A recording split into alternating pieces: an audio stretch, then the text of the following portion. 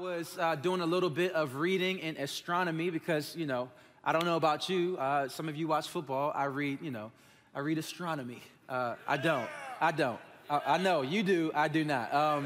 I was preparing for my sermon, and I read about the Mars Climate Orbiter that launched on December 11th, 1998 on a mission to orbit Mars.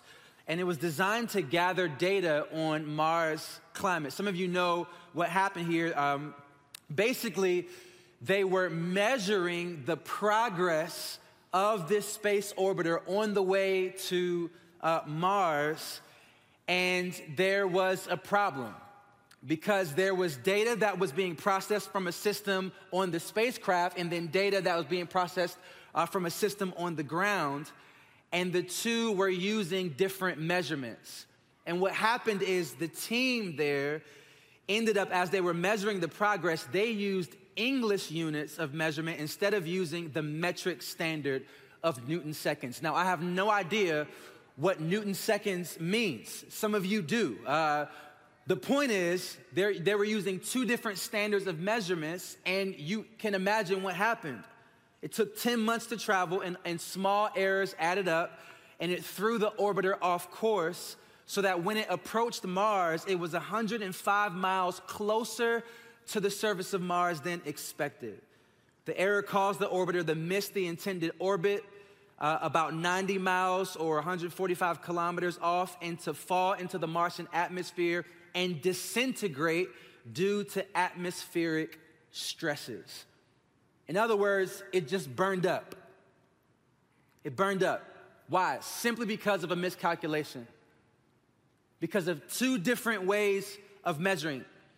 Here's why I bring all that up. Because as we start this new year, I think it's very possible for us to do the same thing. Now, many of us, when we think about missing the mark, or we think about making a mistake, or we think about sin, or we think about getting to the end of our year and realizing we've done something wrong, we think about just going in completely the wrong direction.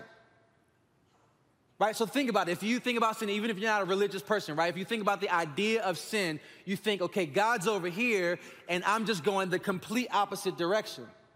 But I think that illustration helps us out because that's not the only way to sin. That's not the only way to miss the mark. We can also miss the mark by trying to pursue good things, but by using the wrong units of measurement. Like as we start 2024, we can pursue things that are not sinful in and of themselves, that may even be noble, but the problem is that you and I are very tempted to just assume the units of measurements of the culture around us. Whatever the culture tells us is success, that's how we measure success. How we're supposed to look. How many zeros at the end of our bank account. The particular position we're supposed to aspire towards, the particular school that we're supposed to get in. We just take those units of measurement for granted. And what if God measures things differently? The fact of the matter is He does. And as we start this new year, here's what we want to do. What we want to do is we want to recalibrate our hearts and recalibrate our idea of success. Because here's what we see in the scriptures. There's lots of things that the Lord desires for us. But the main goal of the Christian life is very simple, and it's why we're calling this brand new series, Being with God. What if God's main desire for you, and the main way you're gonna find fulfillment this year, is not at the end of all of your New Year's resolutions, but what if that type of satisfaction is actually found in the simplicity and the beauty of just being with God? Amen. Of just learning how to get to know your Heavenly Father and to commune with Him.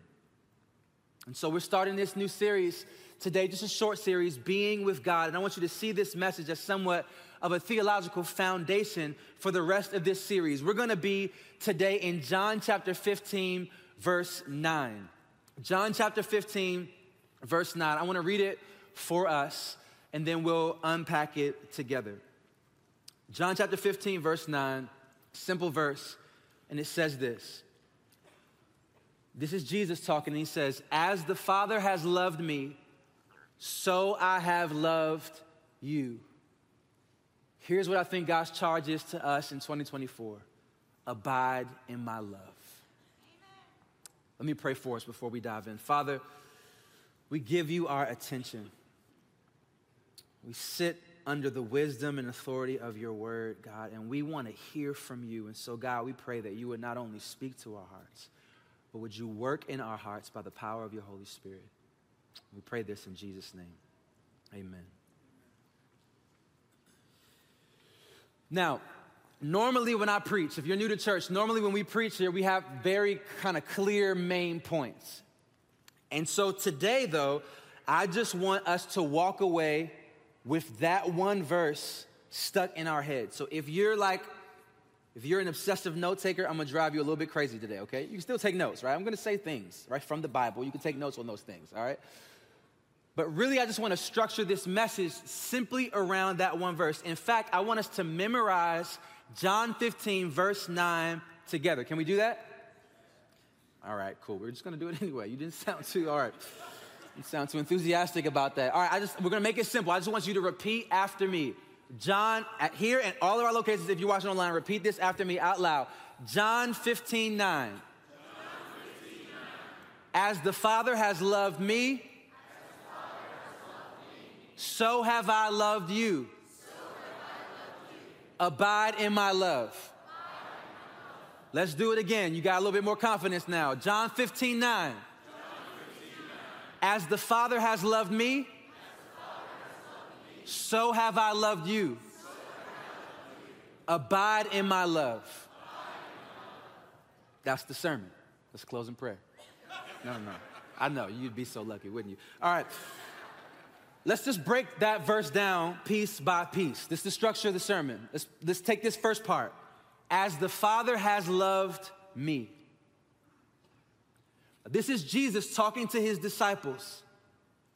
And he's talking about his relationship with God the Father. And what's interesting is that Jesus is clearly not just talking about it from a merely human perspective. Listen to what Jesus says later in the same conversation with the disciples. John chapter 17, verse 5.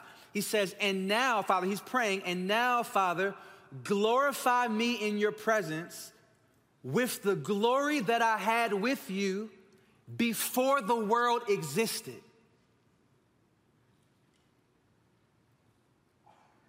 Jesus says to God the Father, I was with you in glory before the world existed, before anything was created. Now, sometimes it's tempted to think, this is a little bit of a sidebar, but sometimes it's tempting for us to think that all religions are basically the same, like just different paths to the same God.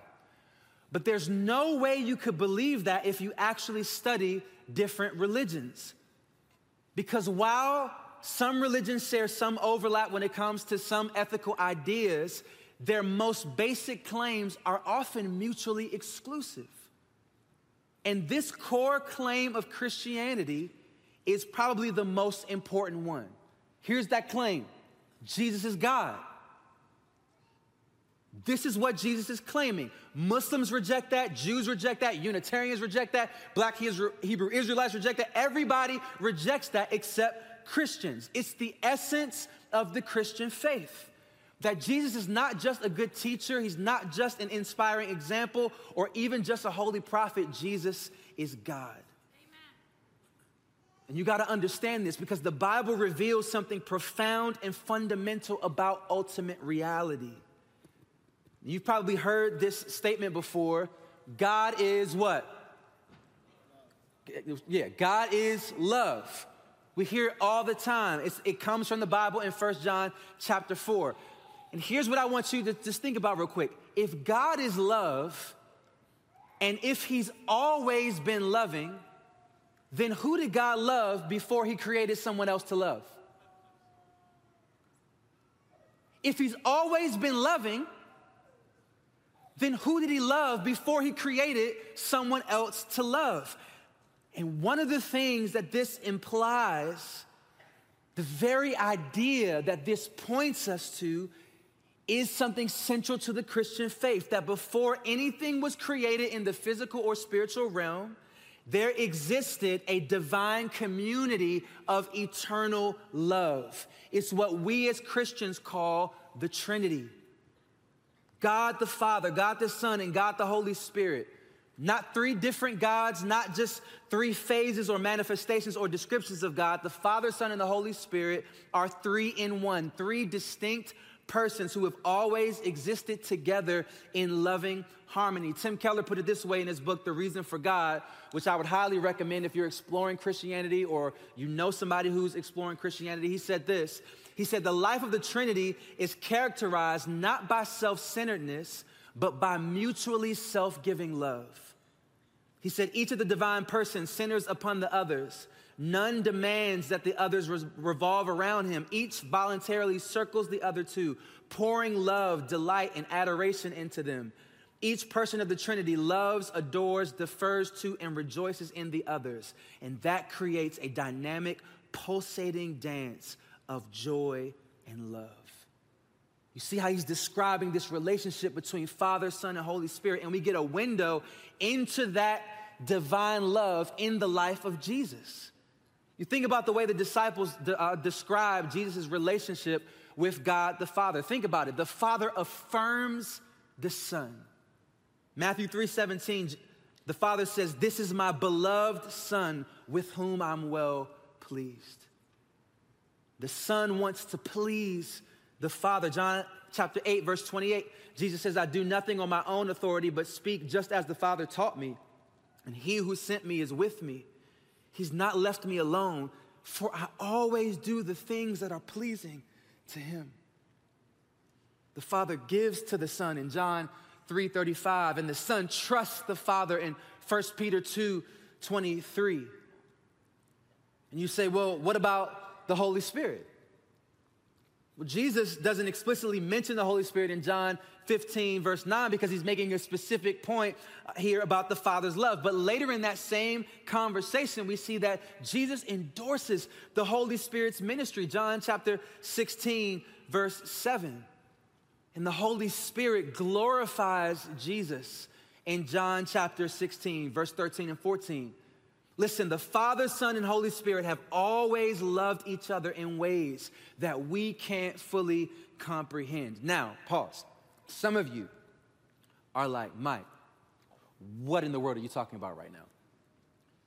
Like, all of that sounds interesting, maybe not, maybe a little bit confusing, but what is the point? What's the point of sharing all of that about the Trinity? Here's the point. Here's the point. The reason I bring up the fact that there has always existed this divine community of eternal love is because it's so significant to how we understand reality and how we understand our own lives. Let me put it this way. There was an interview with Will Smith. You know, the actor Will Smith. Some of us are like, yes. Others of us are like, who is that? It's Willow's dad, okay? There was an interview with him in an Esquire article, and Will Smith was talking about how his movie After Earth was one of the most painful failures in his career. And he said this, he said, "I had to dive into why it was so important for me to have #1 movies. And I never would have looked at myself in that way. I was a guy who, when I was 15, my girlfriend cheated on me, and I decided that if I was #1, no woman would ever cheat on me. All I have to do is make sure that no one's ever better than me, and I'll have the love that my heart yearns for." And I never released that and moved into a mature way of looking at the world. He said, "After Earth comes out, I get the box office numbers on Monday, and I was devastated for about 24 minutes. And then my phone rang, and I found out my father had cancer." That put it in perspective viciously. And I went downstairs and got on the treadmill, and I was on the treadmill for about 90 minutes. I have no idea why he got on the treadmill or why he included that detail. But he says, and that Monday started the new phase of my life, a new concept. Here's the new concept. Only love is going to fill that hole. Yes. Amen. He said, you can't win enough. You can't have enough money. You can't succeed enough. There is not enough. The only thing that will ever satiate that existential thirst is love. And he said, and I just remember that day, I made the shift from wanting to be a winner to wanting to have the most powerful, deep, and beautiful relationships I could possibly have. And the truth is, this is how all of us live. Psychiatrist Dr. Kurt Thompson says, we are all born into the world looking for someone looking for us.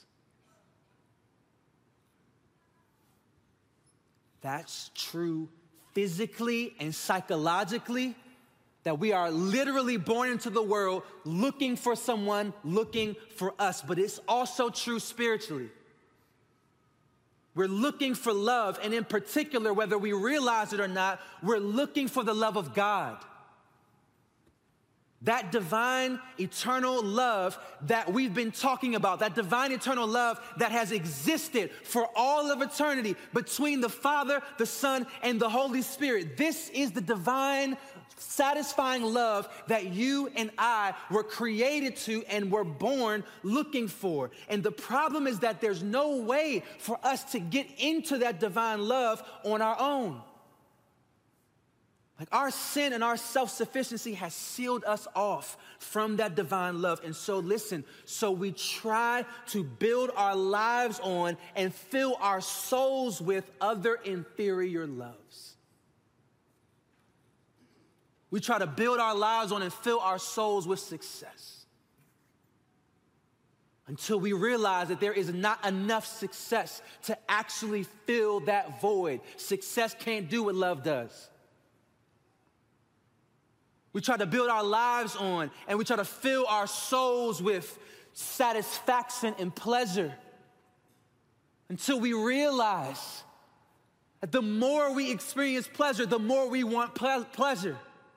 And it's like this trick and this trap that keeps us in this cycle, constantly pursuing more and more and more. That's why your sexual immorality and pornography just gets deeper and deeper and deeper and deeper, and you need something more intense and more extreme to even get physical satisfaction, because you're falling into the trap of trying to fill your soul with something that only love can fill your soul with.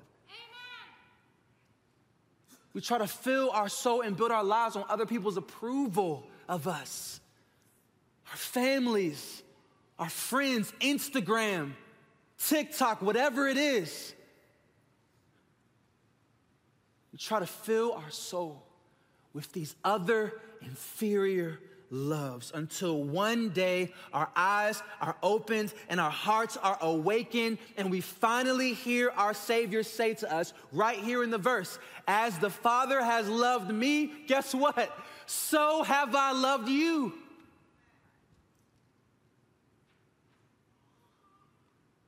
You don't have to look anymore. Jesus says to his disciples and through his disciples to us, as the Father has loved me, so I have loved you. So let's pause. Let's do a memory pop quiz. Can we do that? Come on, let's practice. Let's say this together. Let's put that verse back on the screen. We're going to read it out loud together, just that one little part, okay? Can we read? Let's read this out loud together. As the Father has loved me, so I have loved you. Okay, let's take it off the screen. Here, all of our locations online. Let's try to say that from memory out loud together. We're going to start with John 15:9. You ready? John 15:9. As the Father has loved me, so I have loved you. Perfect. Now, I want you to think about how crazy this is. Everything we were just talking about, the eternal love expressed and enjoyed in the Trinity, Jesus is saying to his disciples, I have invited you into that love. I've invited you into that love. He says, that's why I came in person. That's why I've spent so much time with you, not just to teach you how to conform to religious rules or to become a better person, but to give you personal, direct access to the eternal love of God. And the disciples experienced that love in so many ways. Think about this. Jesus spent 3 years with his disciples, eating with them, traveling, teaching them, weeping with them. He lived up close and personal with them. And here's what that means. It means that he knew very intimately how sinful and flawed they were. He knew exactly who they were. In fact, the disciples would have been a natural fit for DC culture. Like, think about it. They were power hungry. You remember James and John came to Jesus and lobbied for the most prominent seats in the kingdom?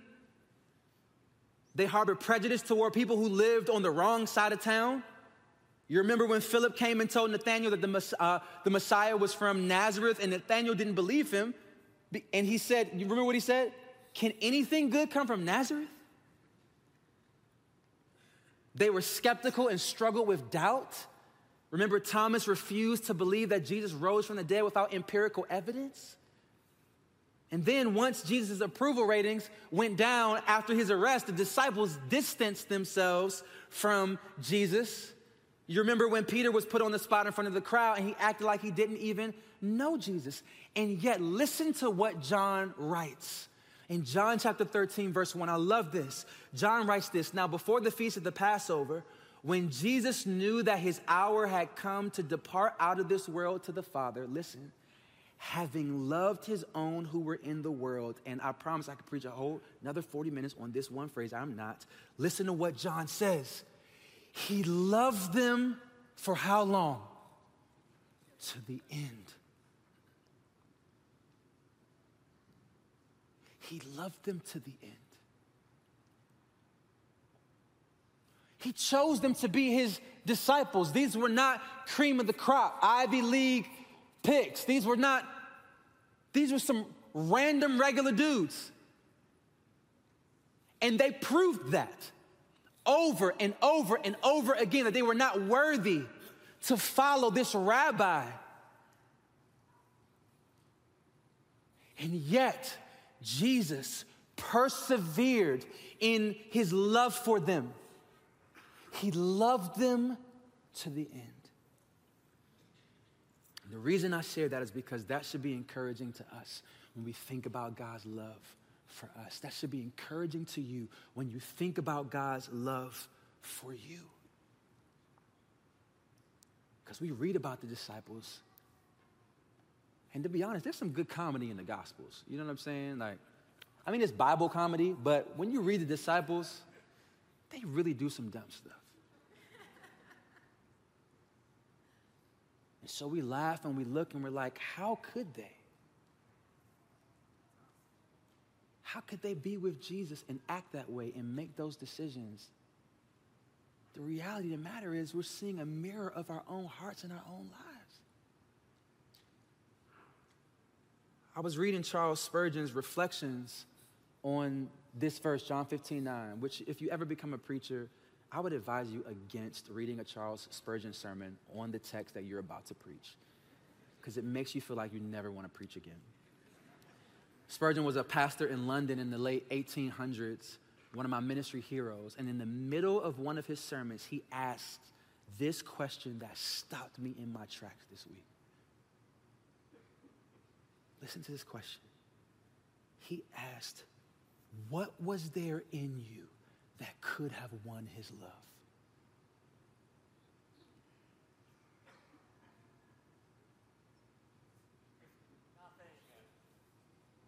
What was there in you that could? There's nothing. I'll be honest with you.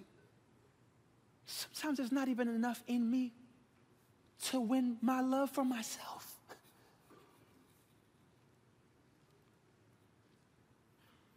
Think about how often you've disappointed yourself. How often you've let yourself down, much less how often you've disappointed and mistreated and hurt other people. Much less how far we've fallen below and beneath the standard of God. There was nothing in us that could have won his love for us. And so Spurgeon continued, he said, if he could see any beauty in me, it must have been first in his own eyes. For he saw our deformities of sin and folly, and yet he loved us notwithstanding all. He saw our iniquities, and then he cast them into the depths of the sea. He says, Jesus, lover of my soul, thou lovest me. I told you it was 1800s. Thou lovest me, and that love is free indeed. How couldst thou be enamored of such a one as I am? And here's his conclusion. It could only be because thou lovest those who most need thy love and can least repay it. Amen.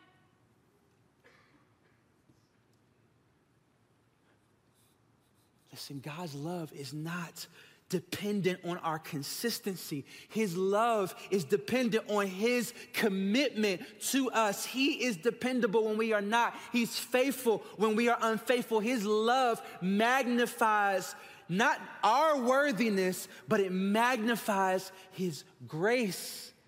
We cannot earn his love. You see this all over the Bible. I love this in the Old Testament, Deuteronomy 7, verse 7, when God chooses his Old Covenant people, he says, it was not because you were more in number than any other people that the Lord set his love on you and chose you, for you were the fewest of all peoples. But why did the Lord set his love on you? Because the Lord loves you and is keeping the oath that he swore to your fathers.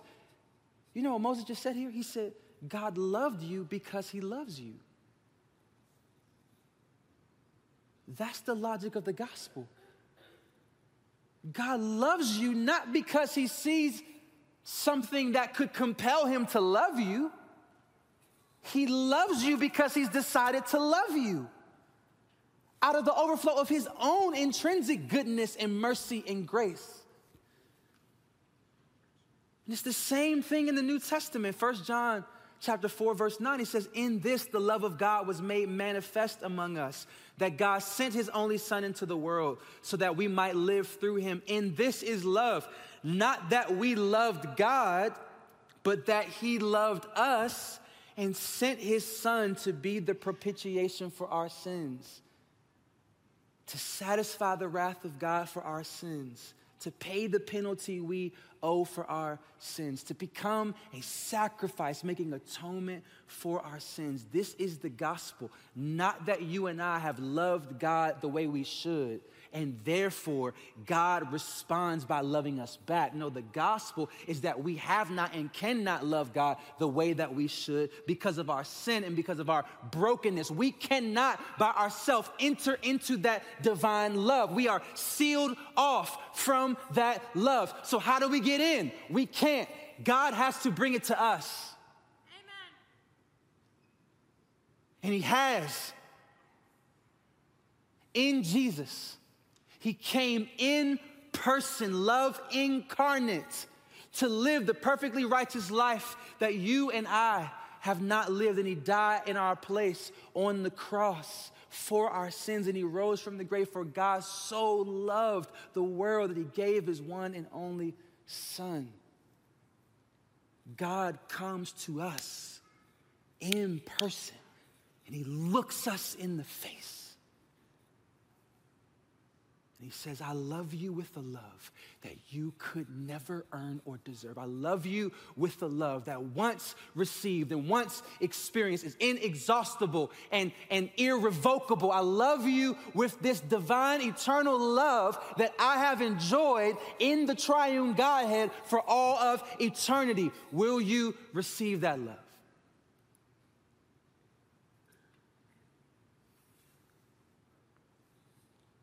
For some of us, we have. But sometimes we doubt God's love for us, for example, because of suffering. Well, let me ask you this. Do you doubt the Father's love for Jesus because he allowed Jesus to suffer?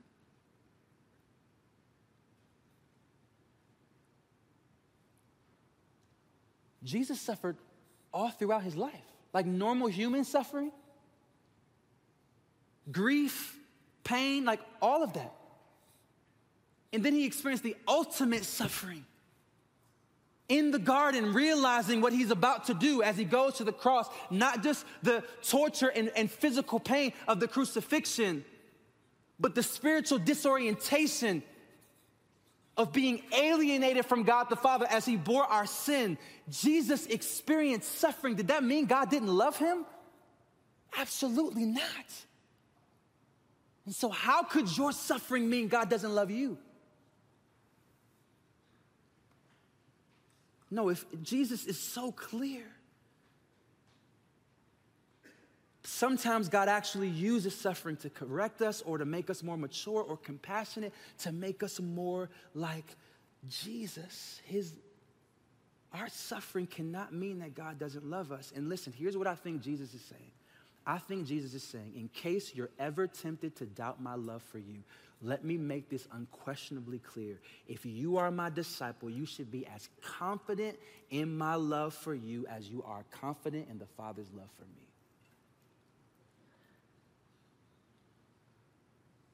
He says, as the Father has loved me, so I've loved you, and I've invited you into that divine, eternal love. And so let's read this verse one more time together, and we'll close this out. You guys ready? Yeah? I know, it's the 9 a.m. service. All right, cool. Let's read this out loud together. Let's go.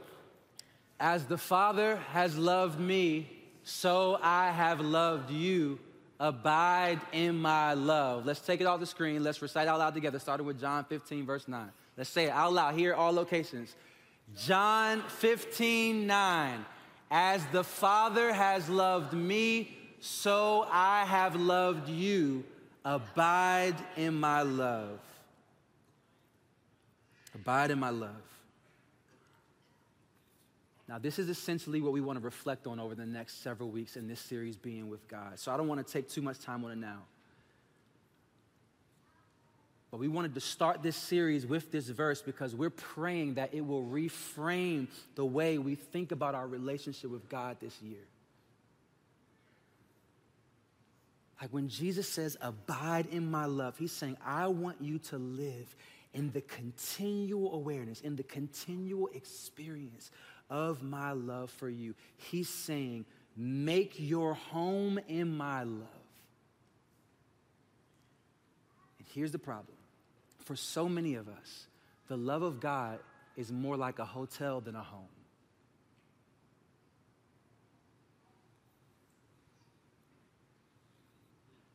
Like maybe we experience God's love temporarily on special occasions, like maybe on a Sunday, maybe a Sunday with a better sermon, but nonetheless, like on a Sunday or something like that, during worship, or maybe a few years ago at some Christian event, we visit the love of God on these special occasions, but then we go back home to our normal lives and we settle for less than what Jesus purchased for us.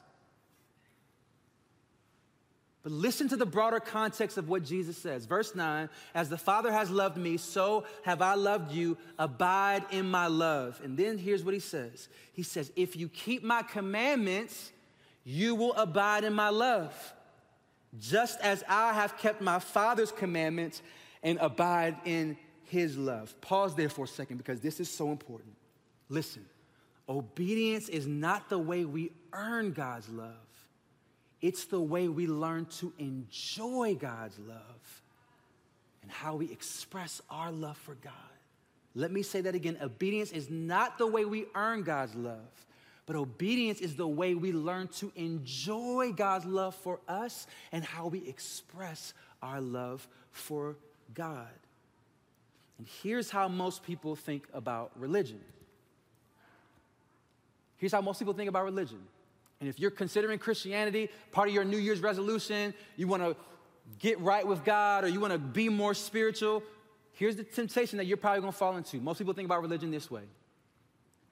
Obedience to God is over here, and joy is over here. And you have to choose one or the other.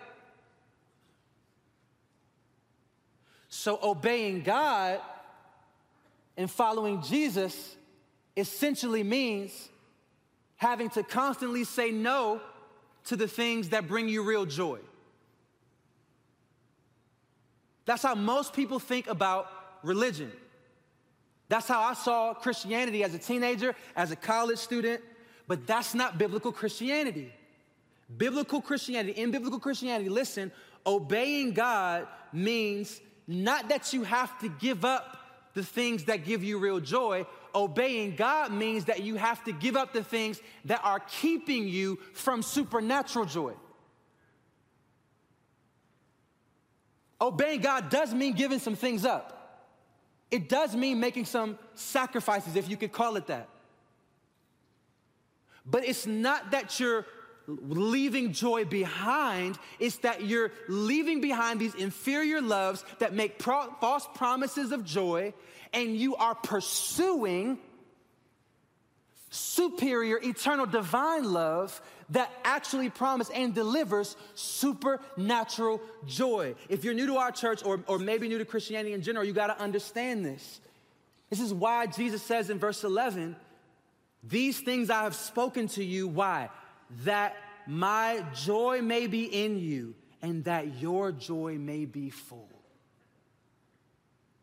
Listen, God's commands are always invitations to experience something better. God's commands are always invitations to experiencing something better, to experience a new way of life with Him, a way of life that is bedazzled by God's love for us.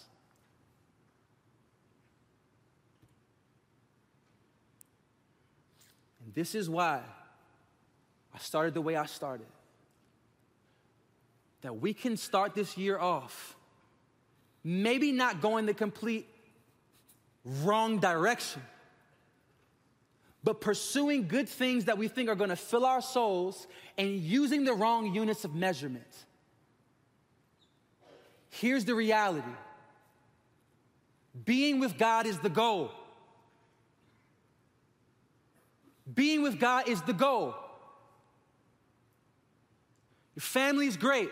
Friendships are great. Job is great. Music is great.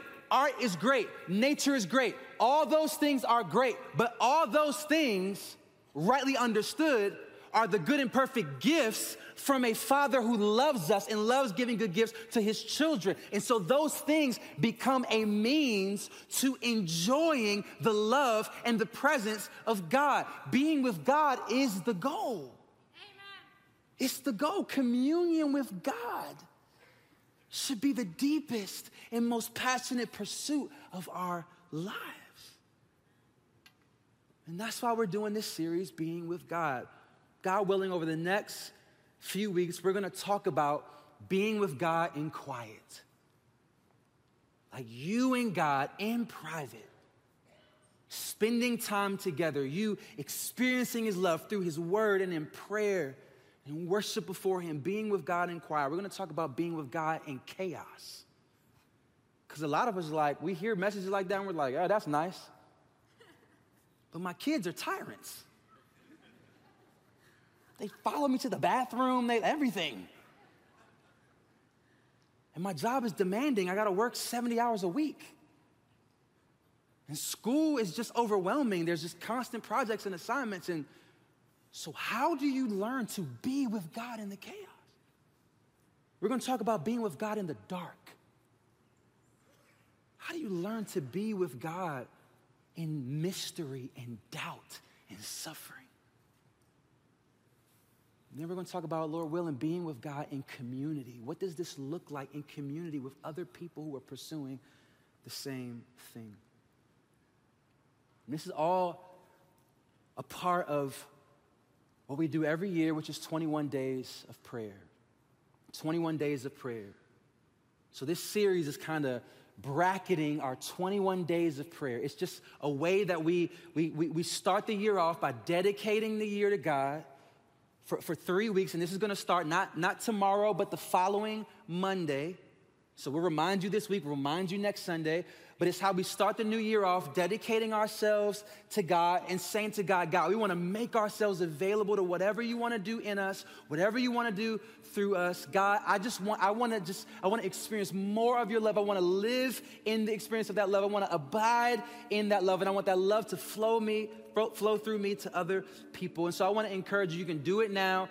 This is the one time where you can actually take out your phone and hold it up in church, wherever your location you're watching from online. You can go to McLeanBible.org/21 days, or you can use the QR code that's there on the screen.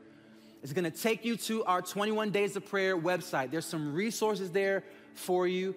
And I want you to just follow. There's a couple simple steps that are on that website. One, sign up to let us know you're doing it with us. Use the 21 Days of Prayer checklist. It's just a document, one-page document to help guide you in planning. How are you going to use this 21 days? How are you going to pray? How are you going to read the Word? Our new Bible reading plan started for 2024. Are you going to fast? How are you going to fast? So you can read through the resources on that page, and then you'll see on there you can mark your calendars for our different prayer gatherings over this 21 days. We have one church-wide prayer gathering on Friday night, January 19th. All locations gathered here in the Tyson's Auditorium at 7 p.m. And then there are different prayer gatherings at every single location, and the schedule for all of that is at McLeanBible.org/21 days. We want to start this year off practicing what Jesus invites us to do, which is abiding in the love of God for us. And maybe some of you here or watching, maybe you need to make the decision today to receive that love for the first time. To just stop your striving, stop your running, just surrender to God's love and trust what Jesus has done for you in his life and his death and his resurrection. And just tell him in prayer, God, I want that love. I want to be forgiven. I want this relationship with you. And I'm putting my trust in you. And if that's you here at our locations online, we would love to talk to you. Find one of our leaders, one of our staff, one of our pastors. We'd love to pray for you or talk to you or contact us this week. But I want to give you a moment between you and the Lord. But before we do that, I want us to say this verse one more time together. We're not even going to put it on the screen. You think you can handle that? Y'all, Tyson's wasn't very confident. Prince William, we might need your help, all right? Y'all ready? Yeah. Let's say this out loud together. John 15:9. As the Father has loved me, so I have loved you. Abide in my love. Oftentimes in prayer, I'll just start just in quiet, and I'll just recite that one verse in my head to remind me, oh, God, you love me. I feel guilty, I feel weak, I feel anxious, I feel whatever. But God, you love me right now. So I want to give you a moment here online at our different locations to just reflect in prayer before God. Here's 2 questions you can use to guide you. How has God been reminding you of his love in this season of your life? Or maybe this question, do you want to experience more of his love? That's a wrestling question. That's a wrestling with God question. God, I want to experience more of your love. Won't you take a moment between you and the Lord and reflect on that, pray based on that, and I or one of the pastors at your location is going to come up and close us out. Take a moment between you and God.